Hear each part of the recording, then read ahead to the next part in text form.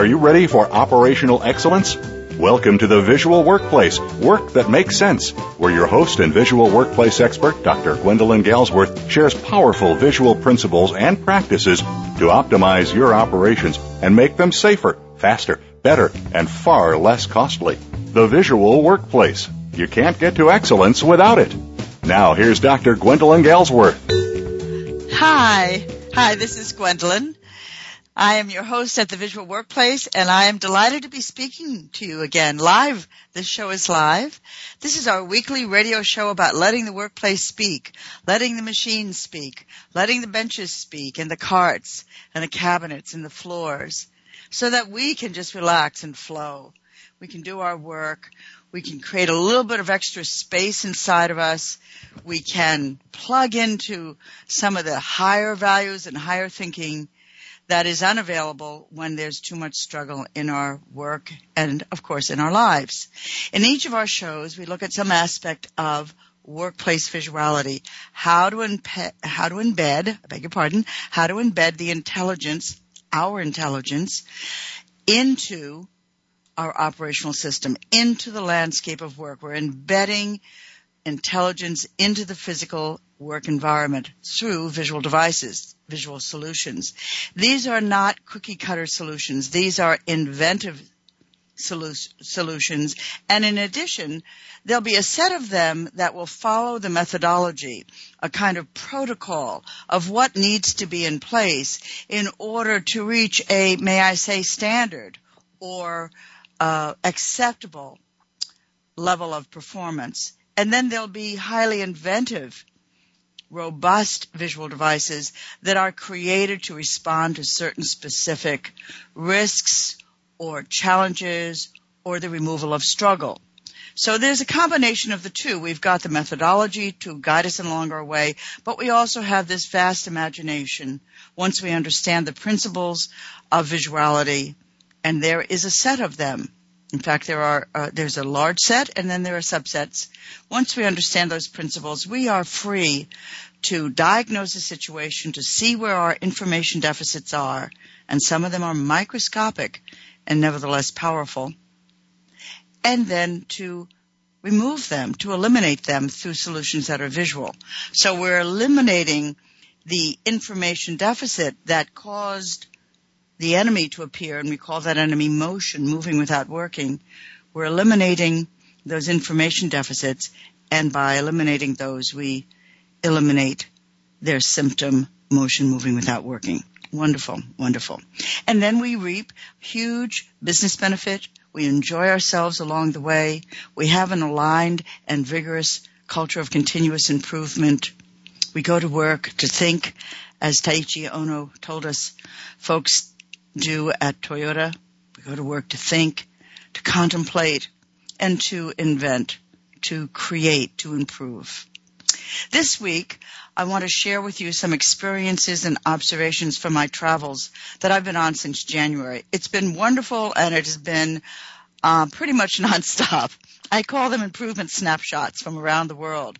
We'll get to them in a moment, but first, just a few announcements, and I also want to set up a kind of paradigm of thinking or a kind of description that will help us understand some of the work that I've been doing. First, an announcement. I'll be in England at the end of May for a keynote and also a visual thinking seminar, followed the next day by a visual site assessment. I'll be doing that again in June, this time in San Antonio, Texas, under the auspices of AME, Association for Manufacturing Excellence, excellent organization, and we'll be at the plant of Doug Carlberg. It's called M2 Global in San Antonio. Should be very interesting.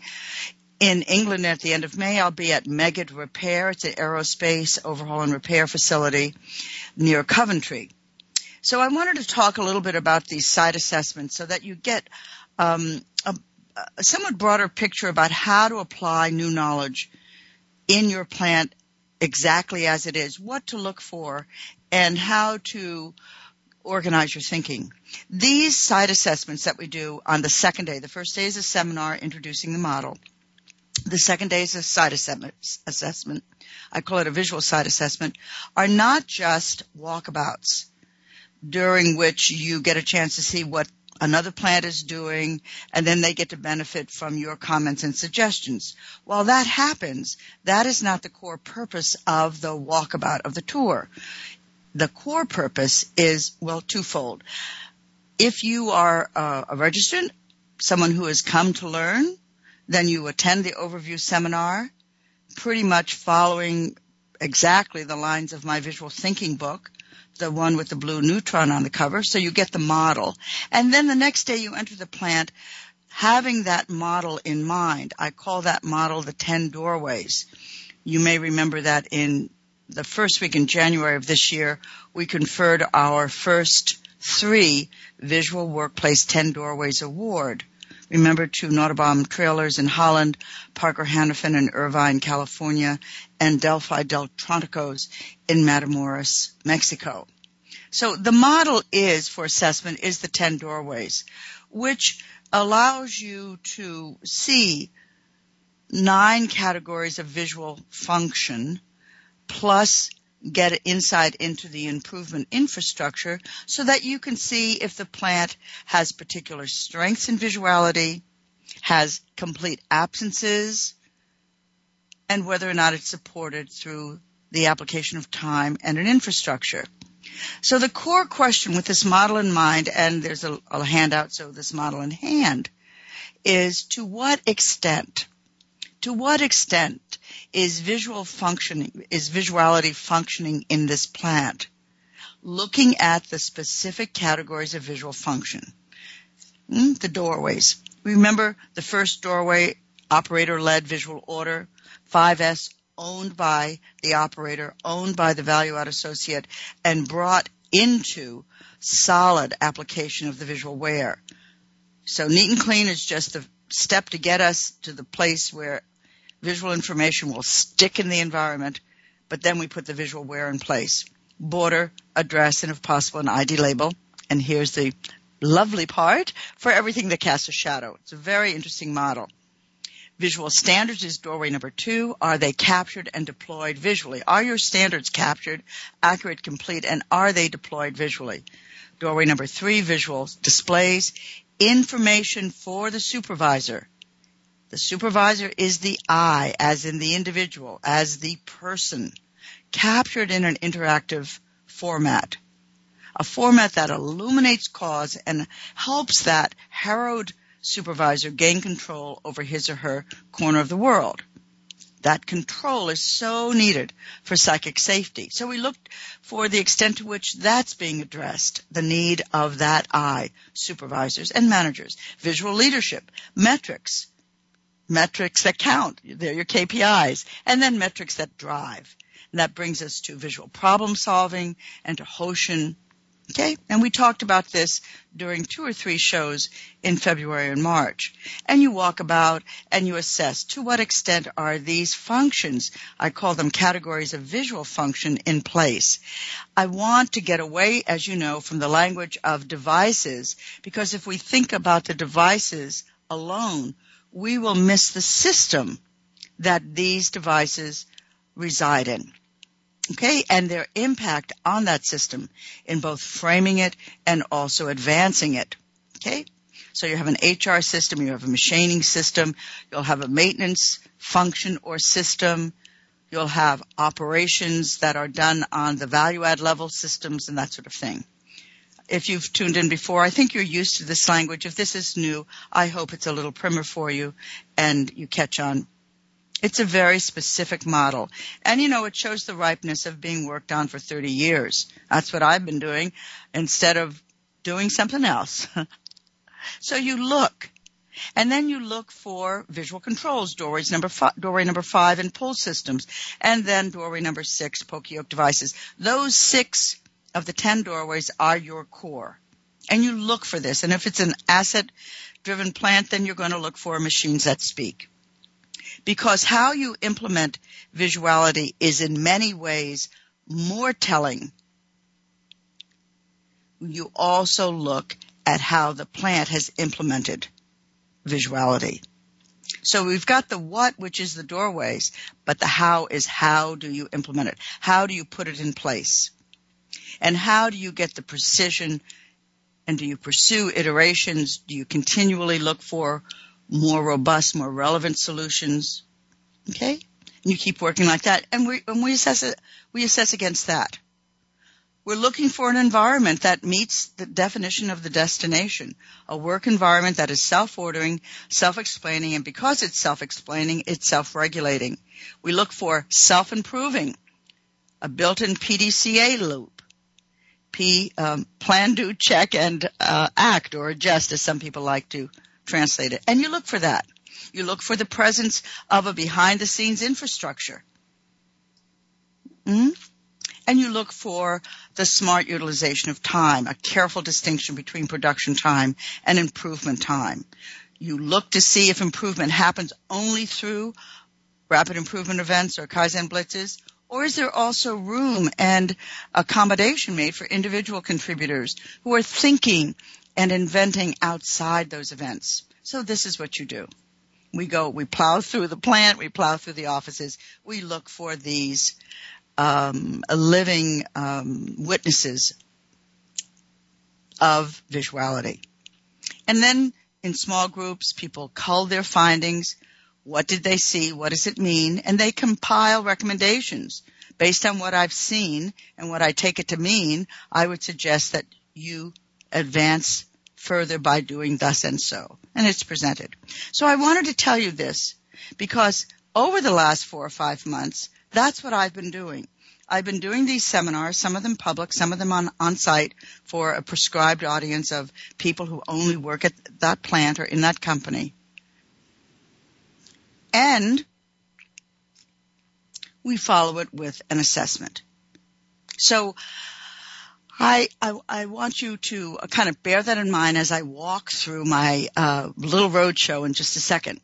Now I have something slightly to the left that I want to say that this is just at the correction of a mistake. In last week's show on the 4 power levels, I said that the 4 power levels was not available as an on-demand small screen webinar. I was wrong.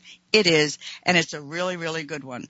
So if you're interested in the 4 power levels, which we covered over the last 2 shows, you can get the whole thing with pictures, good narration, lasts about an hour and a half. Just check our website, visualworkplace.com, and you'll see it there. I think it's well worth it. This is going to be small screen. It'll just fit on your monitor, but also you can get it big screen under different arrangements. You can check all that out.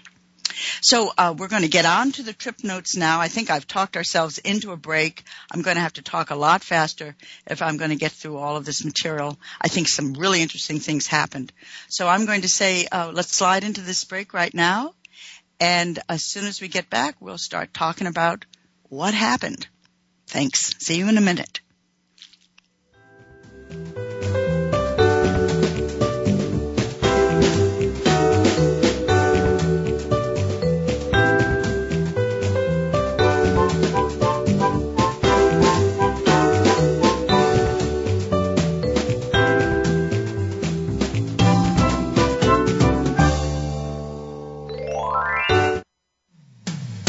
When it comes to business, you'll find the experts here. Voice America Business Network. Are you ready to bring the power of the visual workplace to your company? Gwendolyn Galsworth, visual workplace expert and award-winning author, is available to help you harness and maximize that power. With nearly 30 years of hands-on experience, Dr. Galsworth shows you how through in-house seminars, site assessments, total company conversions, keynotes, coaching, and consulting. Learn about Visuality through our books, DVDs, on-demand webinars, Visual Edge learning packages, and a host of other teaching materials.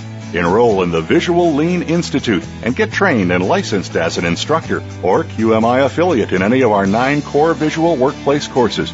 Keep your visual workplace going and growing. Visit our website at visualworkplace.com to learn more about workplace visuality, our products and services, and when Gwendolyn will be presenting near you. That website again is visualworkplace.com.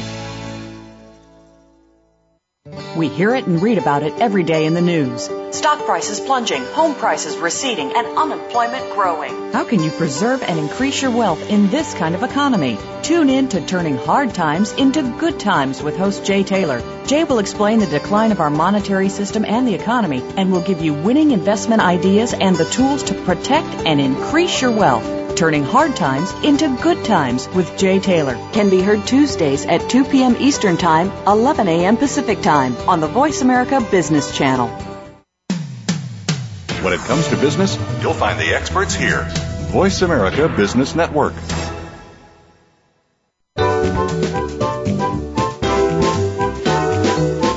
You're listening to The Visual Workplace, Work That Makes Sense, with Dr. Gwendolyn Galsworth. If you have a question or comment about today's program, please call 1-866-472-5790. That's toll-free, 1-866-472-5790. Or send an email to radio@visualworkplace.com. Now, back to the program. Hi, it's Gwendolyn. So, on to our trip notes. Since January, I've traveled a lot. I've taken my dog and pony show on the road to faraway places and near Salt Lake City, Newark, Delaware. There is such a place. Wyoming, Rhode Island. That's the name of the city. Wyoming, Rhode Island. Boston, and also to India, Pune, India, which is about 3 hours outside of Bombay, Mumbai, and cities across Australia and multiple locations in the UK. We've done these seminars that I just described and a ton of visual site assessments and some keynotes and special sessions on leadership and problem solving, visual problem solving, of course. So these have been the site assessments have been to manufacturers of medical devices, hip replacement components, health care diagnostic devices. We went to a regional medical center in Australia, to aerospace suppliers all over the place, large 40 plant corporations and small, we only have 70 employees type companies.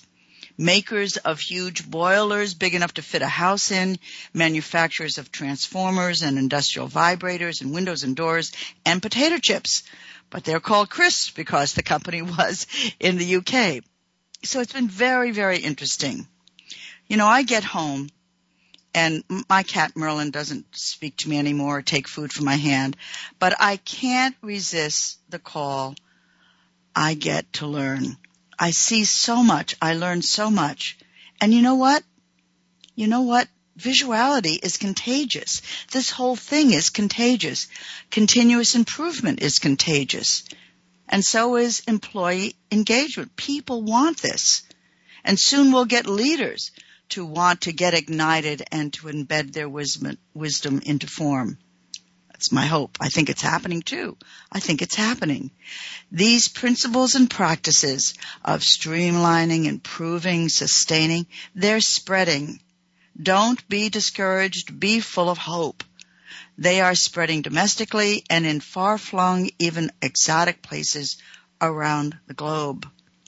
Some of the companies that are getting on board are new to the quest for operational excellence, but many of them are second or even third generation achievers. They've been on the journey for a long, long time. And things are changing. You know, people can get hooked on change. This was a surprise to me. I realized that we don't mind change. What we mind is uncertainty. And those two things are often hooked together. But the change itself, if we know we're going to be okay and things are actually going to eventually get better, we can live with that. But it's the uncertainty. Let's go to India, for example. Here's a country of huge flux, dynamic change, and yet a tremendously long history. So we get this mix of the kind of invasion of the 21st century and the ancient requirements of a mature civilization. There's a great deal of uncertainty, yet over the past 25 years or so, this country, with a population now of 1.2 billion people, I don't even know what that means. I just read it on Google. A population of 1.2 billion people. This country has migrated into a manufacturing base, and the result is there's increasing stability in the economy and in the ways of manufacturing, and it is spreading. New forms, new structures, new standards, everything's getting embedded. The economy is bursting. And it has capitalized, this transformation has capitalized on India's deep societal strengths. The family, a cohesion to God, a spirit of adventure, an intellectual curiosity that became so valued and so valuable in the days that Britain ruled, and now in the decades after independence, 1949. It has been a tricky transition, filled with uncertainty, filled with a ton of violence, but the deepening of the industrial economy is slowly moving the dial.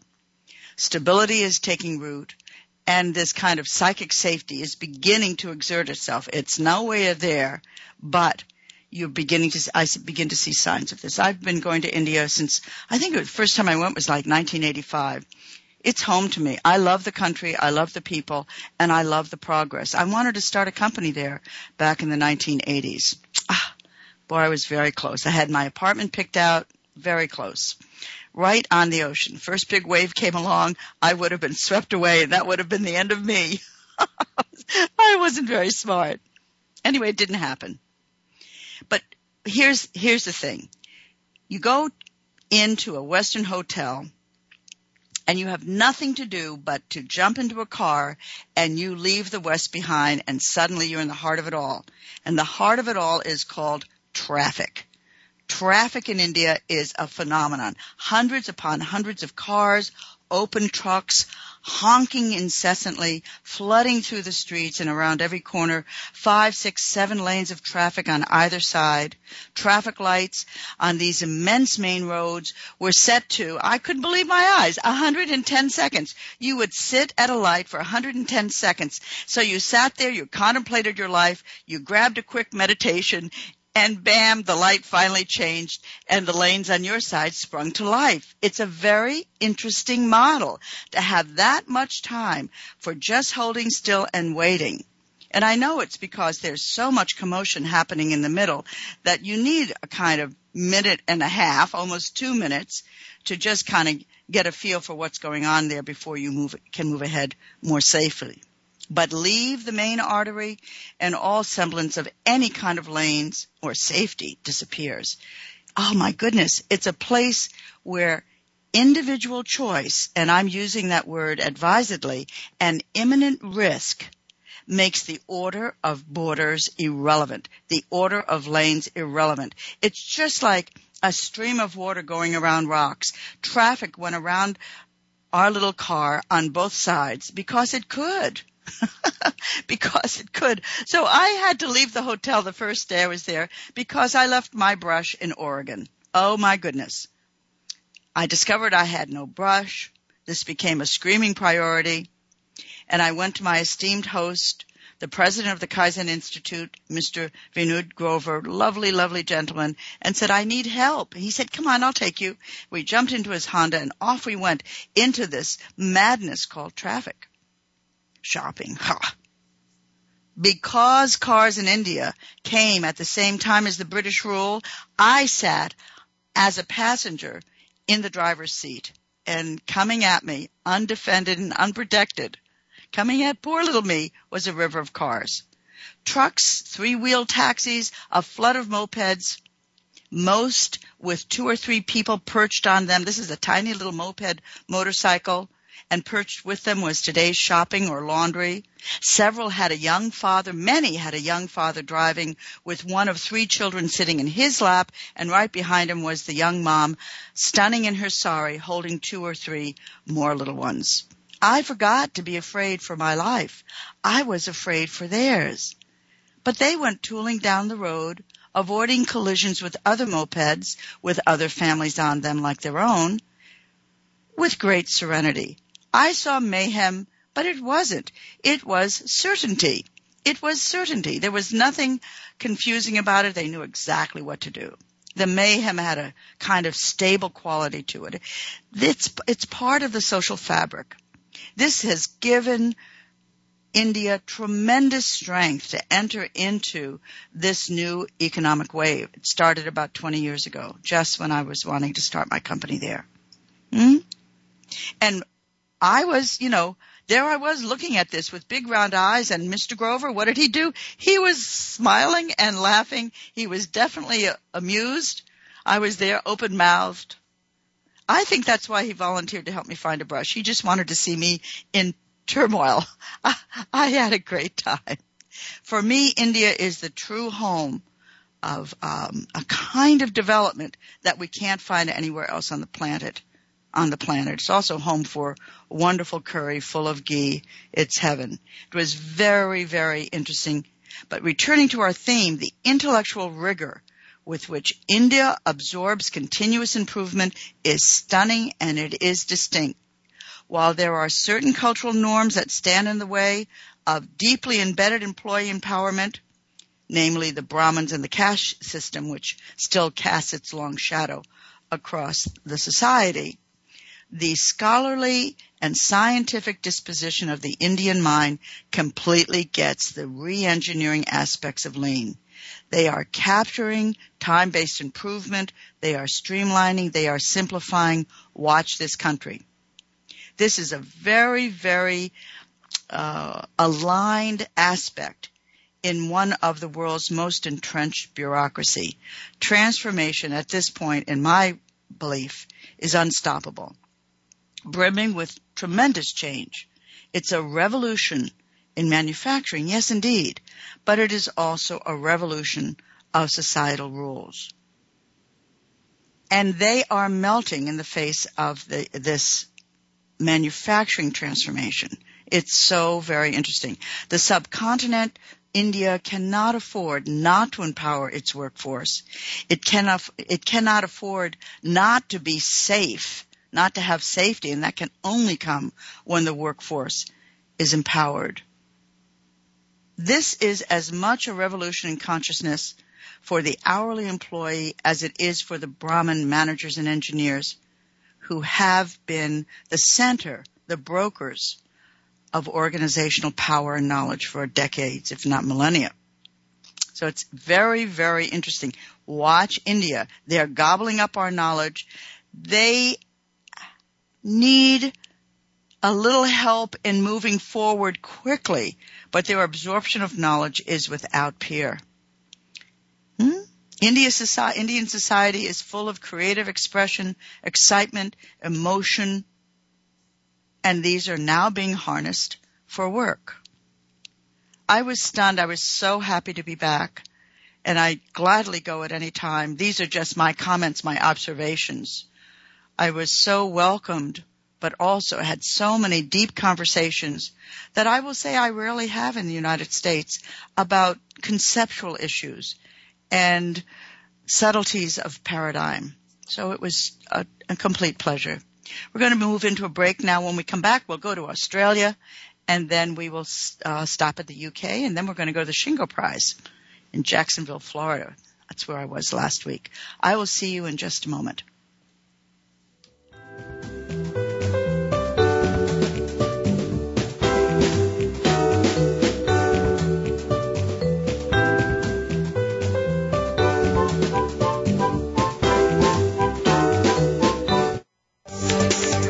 From the boardroom to you, Voice America Business Network. Are you ready to bring the power of the visual workplace to your company? Gwendolyn Galsworth, visual workplace expert and award-winning author, is available to help you harness and maximize that power. With nearly 30 years of hands-on experience, Dr. Galsworth shows you how through in-house seminars, site assessments, total company conversions, keynotes, coaching, and consulting. Learn about Visuality through our books, DVDs, on-demand webinars, Visual Edge learning packages, and a host of other teaching materials. Enroll in the Visual Lean Institute and get trained and licensed as an instructor or QMI affiliate in any of our 9 core visual workplace courses. Keep your visual workplace going and growing. Visit our website at visualworkplace.com to learn more about Workplace Visuality, our products and services, and when Gwendolyn will be presenting near you. That website again is visualworkplace.com. Voice America Business Network, the bottom line in business.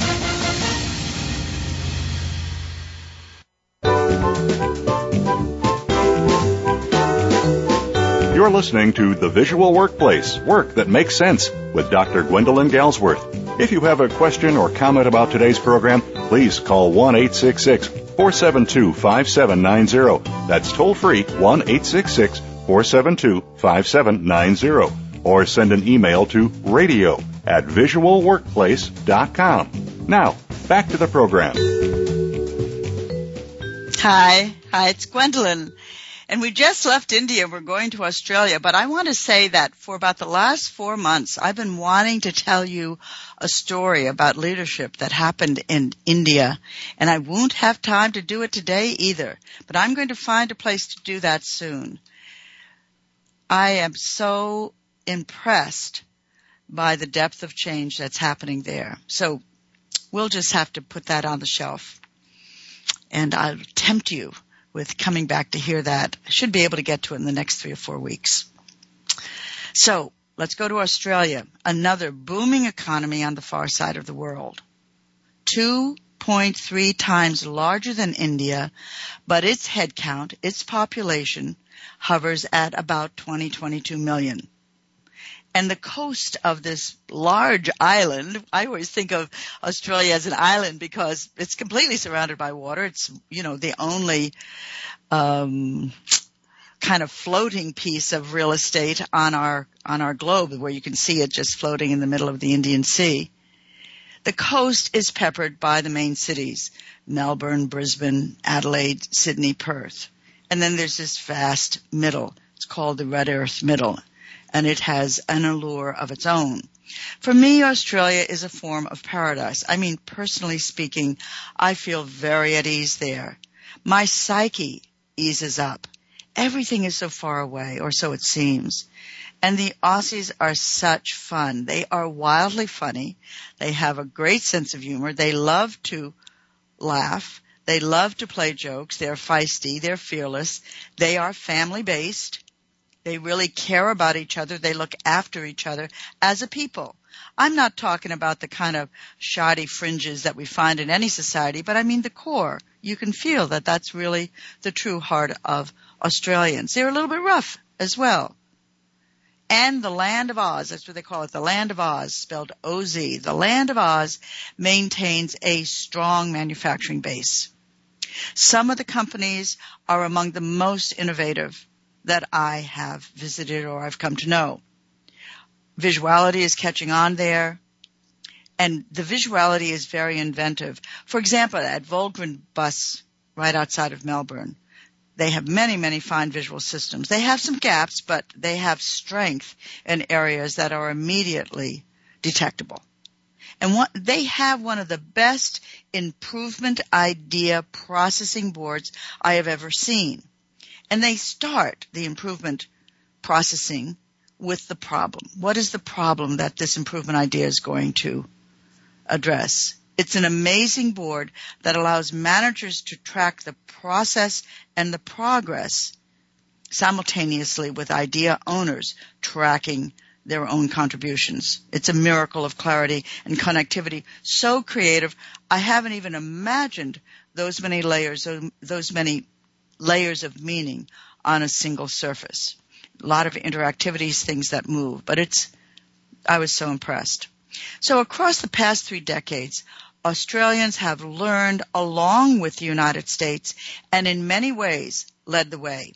I don't think it is in any way fair to say that the Australians have learned from us. Not at all. Australia is the land that invented the concept, bet you didn't know this, the concept of value add, non-value add. That did not come from Toyota. That came from Australia. We now take that language for granted, VA versus NVA. But before 1984, it did not exist. And discovering it opened the secrets of the Toyota system to the world, opened up the concept of time. We were all heading in the wrong directions, and the Aussies set us right. Did I tell you that story? I don't think I did yet. I'm going to check the archives, and if I haven't, I will tell you this soon, maybe even on the next show, maybe even next week. There's a lot more color to it, and I think, these stories that become legends in our own time are so interesting in their detail. I just gave you the kind of shell of it, but it's a lot more sweaty than what I just described. So the Aussie companies are learning what we're learning, that in continuous improvement, you take 2 steps forward and 1 step back, and you better call that progress, because that's the movement that you're going to get. 2 steps forward, 1 step back, we call it progress. Let's keep going. A lot of things, and here's another thing, a lot of things that appear not to be working in the short term will work if you keep going. This is a great lesson in implementation. Keep going. It's like a stream that disappears underground, and you think, oh, no more water, we're out of water, but you keep going, and the stream appears again. It's like love. It seems to disappear. You keep going. It comes up again. And that's the way it is with improvement, which, by the way, is one of the great organic processes. So over the last 3 to 5 years, we have realized that change that does not last is almost worse than no change at all. Another reason to capitalize on the change that you've started and tweak it to create the next phase of the change. We call that sustainment, but it's also iterations. So it's one of the reasons why Visuality is so helpful. It helps us set up a foundation, a platform structured in, on which change can happen and behave, misbehave, and then grab.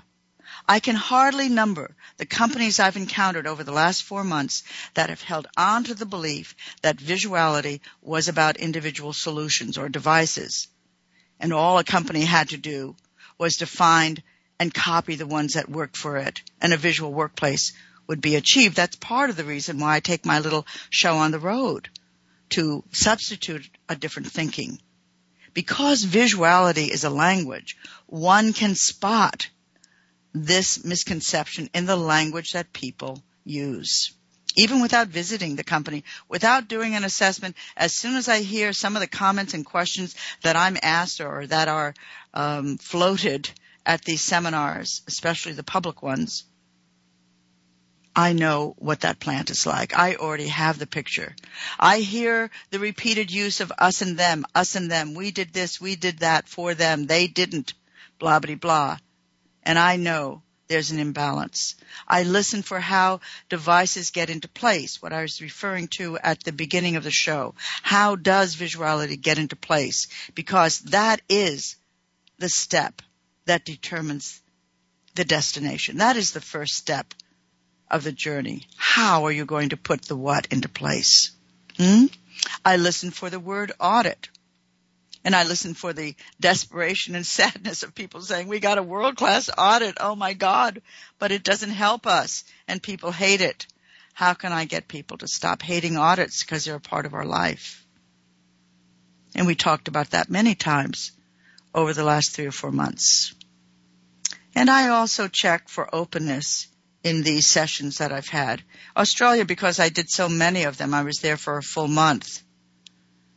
I look at how people greet expanded definitions, in this case of workplace visuality. Most welcome the new inputs. Humble, eager, attentive, absorptive. These are the marks of great learners, the great learners I've met throughout these last 4 months in the UK and Australia and India. Intellectually outstanding in this regard. And my fellow Americans, us U.S. citizens, we often distinguish ourselves for a set of opposite traits. We're judgmental, we're harsh, we're impatient, we're dismissive. I find it remarkable that as a people, and I'm an American, so I'm allowed to talk like this, because I know it in myself. We are faster to reject newness than to examine it. We rarely reserve judgment. We always speak it. We jump in, and then we may or may not consider it later. And I've seen this trait. I've done, how many? Maybe 6 seminars since in the United States. It's a remarkable difference.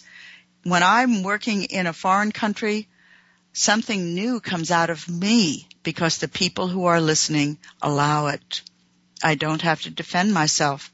I can build on my learning by listening to them, listen to me, listen to them, listen to me. You see, we must learn this. As a people, we must learn this. We have so many gifts. So I'm no innocent. I'm an American. I jump in first. But the contrast is stunning. I had the privilege of visiting 2 very small companies in Australia, an aerospace supplier in Albury called Milspec, and A&L Windows. Very different company. One is very high-tech, and the other is a kind of high-velocity, low-complexity manufacturer. And the gumption and courage of these companies, each with less than 100 people, was inspiring. And I saw large companies with the same spirit of innovation, of patience, the same hope. I think that's one of the things that strikes me the most about Australia. They're very peppy. They really do believe in their future. They believe in their ability to solve and their ability to get better. It is a national characteristic. Australia has many strengths. You know what I'm hoping? I received an invitation to do Visuality with some Aboriginal people. I'm waiting for that to come through. That would be so cool. And what a privilege that would be as well, to work in a group that uses language in a completely different way. What would the workplace be like? I will only know by seeing it happen. I don't have an imagination about that, but I have great willingness. You know, I wanted to mention something else. In one of the companies I went to, you know what? I want to move to a different subject, and I'll come back to that one in a moment. I want to talk a little bit about Wilson Transformer and Albury Wodonga. These folks really like my work, and we started to work about 4 years ago. They got very far. They used the machine as the anchor point for their visual conversion, and we kind of worked on this together, quick changeover, and then making the machine speak. I was at a distance, but that did not slow the progress at all. These people plowed in, they got very excited, very inventive, and very embedded. The results were excellent. And on the basis of that, Wilson, under the inspired leadership of the GM, his name is John Redford, one of my favorite people in the world, began shoring up other parts of the enterprise. New facility, new products, new markets. And John did this. He plowed his company's success into the community. He took on a program called the Solar Car in support of teenagers to help bring them into the world of manufacturing.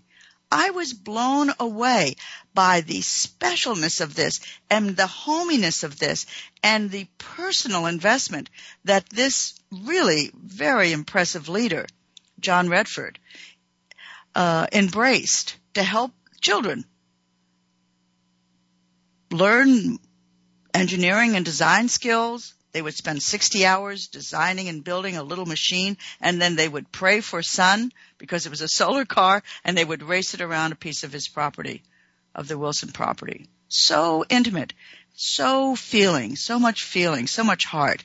This guy had stars in his eyes when he talked about that. I mean, he likes his company and the products, but to see that level of executive leadership help children as well in the community, and he's going to draw upon those children. They're going to be the workforce of tomorrow, right? He doesn't want them to go to Sydney or Melbourne.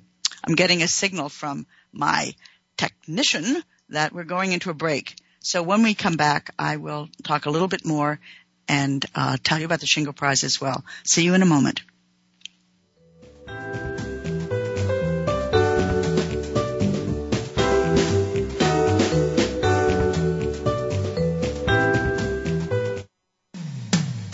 When it comes to business, you'll find the experts here. Voice America Business Network. Are you ready to bring the power of the visual workplace to your company? Gwendolyn Galsworth, visual workplace expert and award-winning author, is available to help you harness and maximize that power. With nearly 30 years of hands-on experience, Dr. Galsworth shows you how through in-house seminars, site assessments, total company conversions, keynotes, coaching, and consulting. Learn about Visuality through our books, DVDs, on-demand webinars, Visual Edge learning packages, and a host of other teaching materials. Enroll in the Visual Lean Institute and get trained and licensed as an instructor or QMI affiliate in any of our 9 core visual workplace courses. Keep your visual workplace going and growing. Visit our website at visualworkplace.com to learn more about workplace visuality, our products and services, and when Gwendolyn will be presenting near you. That website again is visualworkplace.com. Think of the world 50 years ago. Now think of this same world and how it'll be 50 years from now. Did you know that if the world's population continues to grow at its current rate, our children and grandchildren will only have 25% of the resources per capita that our parents and grandparents had? We must preserve the foundation of a quality standard of living. That foundation starts with Go Green Radio. Join your host, Jill Buck, for Go Green Radio every Friday at noon Eastern, 9 a.m. Pacific on Voice America. When it comes to business, you'll find the experts here. Voice America Business Network.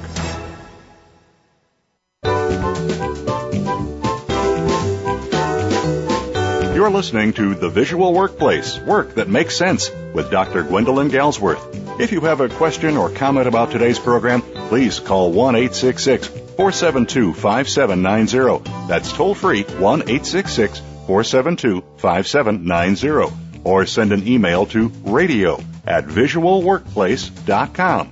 Now, back to the program. Hi.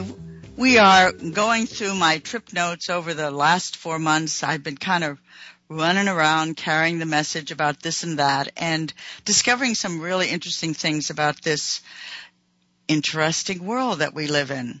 And I was just talking about Wilson Transformer and Albury Wodonga. They basically rode the wave of improvement, and then they used those extra resources to expand and to create new products. And now they are at a place where they know that they need to get back.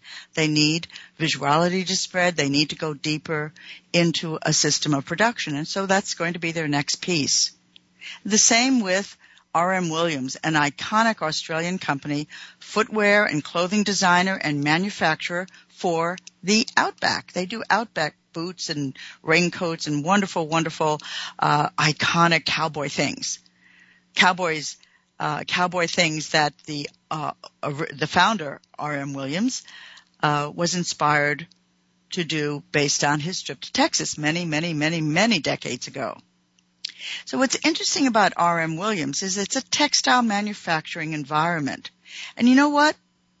They really want to be a world-class, a leader in operational excellence, but they don't have a model, which means they're going to have to create their own model.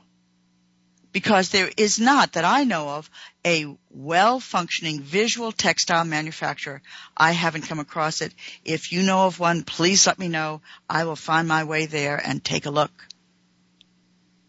The problem is that without a model, we hesitate. We feel the uncertainty that I was referring to earlier in the show. We don't mind the change, but do we really know we're going to get there? Can we be certain that we're going to get there? So we get a little bit nervous. That's why models are so important. Someone has done it before us. I do not discredit models at all. I think they're very important. In fact, in a way, I think about extreme sports, and from my armchair, when I'm looking at these guys and ladies dealing with what looks like uncertainty every second they're on a mountainside or under a vast wave, I kind of get scared for them. But then I say to myself, wait a minute, they're not in uncertainty. They already have a model. And more than a model, they have skill.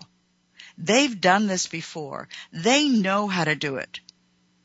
They are pursuing perfection, that perfect wave, that perfect ski slope, because they know that they can handle it when it comes. So they have a model, right? And when it's achieved, when we've gone down that perfect vertical drop, snow flying, no avalanche in sight, or skimmed our hand across the inside face of the curl in a pipeline of gargantuan proportion, the thrill is there because we have skill. I started rock climbing when I was 50 because there wasn't enough fear in my life. That's what I said to myself, Gwenny, you need more fear in your life. You're getting complacent. But I never developed enough skill, if I may be really corny, to have the thrill of the climb. I chickened out. I got too much fear in my life too fast. So Australia is very, very interesting. We have no skill right now at creating a textile model, but there are some opportunities coming up, and maybe in the next couple of years we'll have one to present. Just a mention about my stops in the UK. Similar to India, people were very, very engaged, almost on a scholarly basis. They would consider, they would listen, they would absorb. They would benefit from your wisdom. I would benefit from theirs. Courtesy was always in place, and we had so much fun afterwards in the pubs.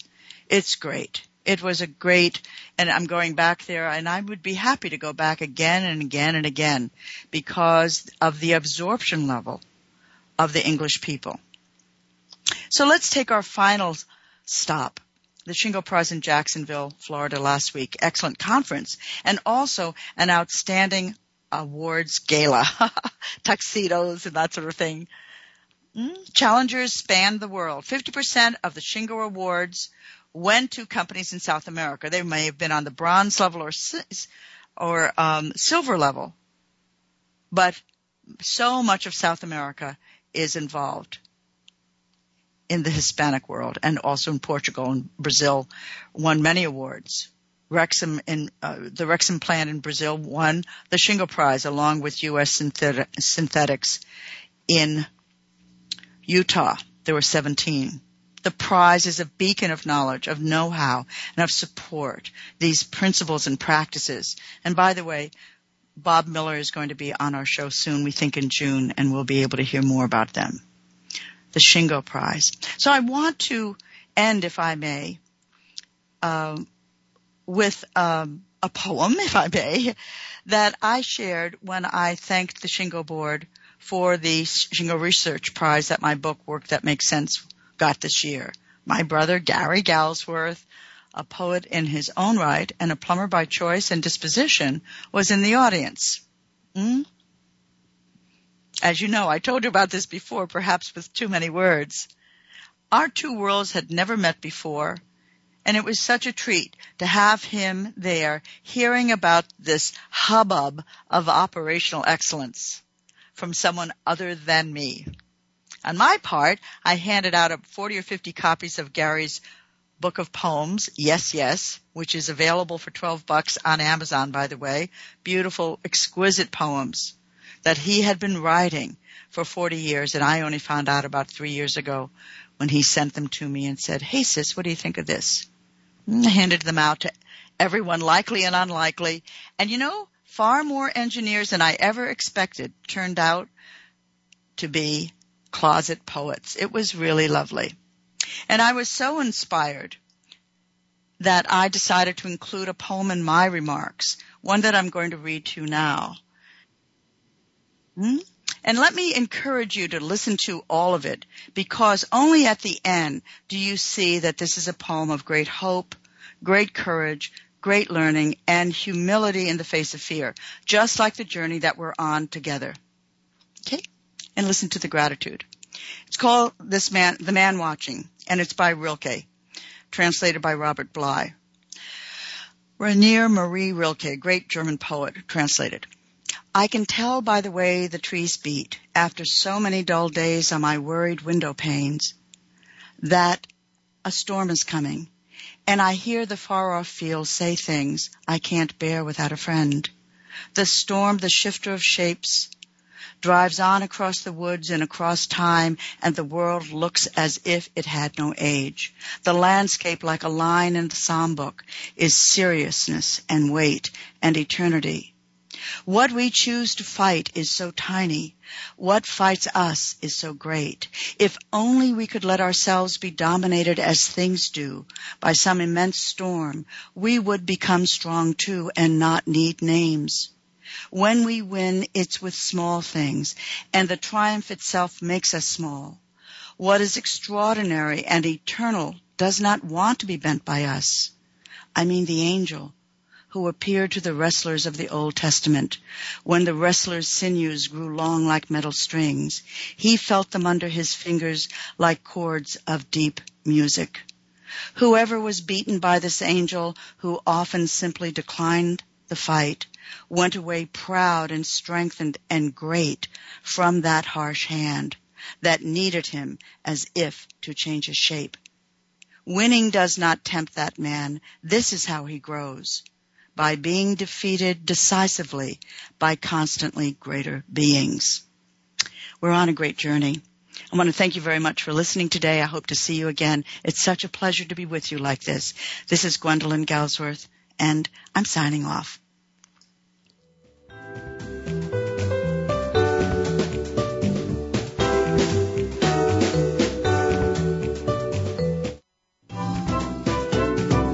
We appreciate your joining us this week for The Visual Workplace, work that makes sense. Please tune in for another episode next Tuesday at 7 p.m. Eastern Time, 4 p.m. Pacific, featuring your host, Dr. Gwendolyn Galsworth, on the Voice America Business Channel. Thanks again for listening.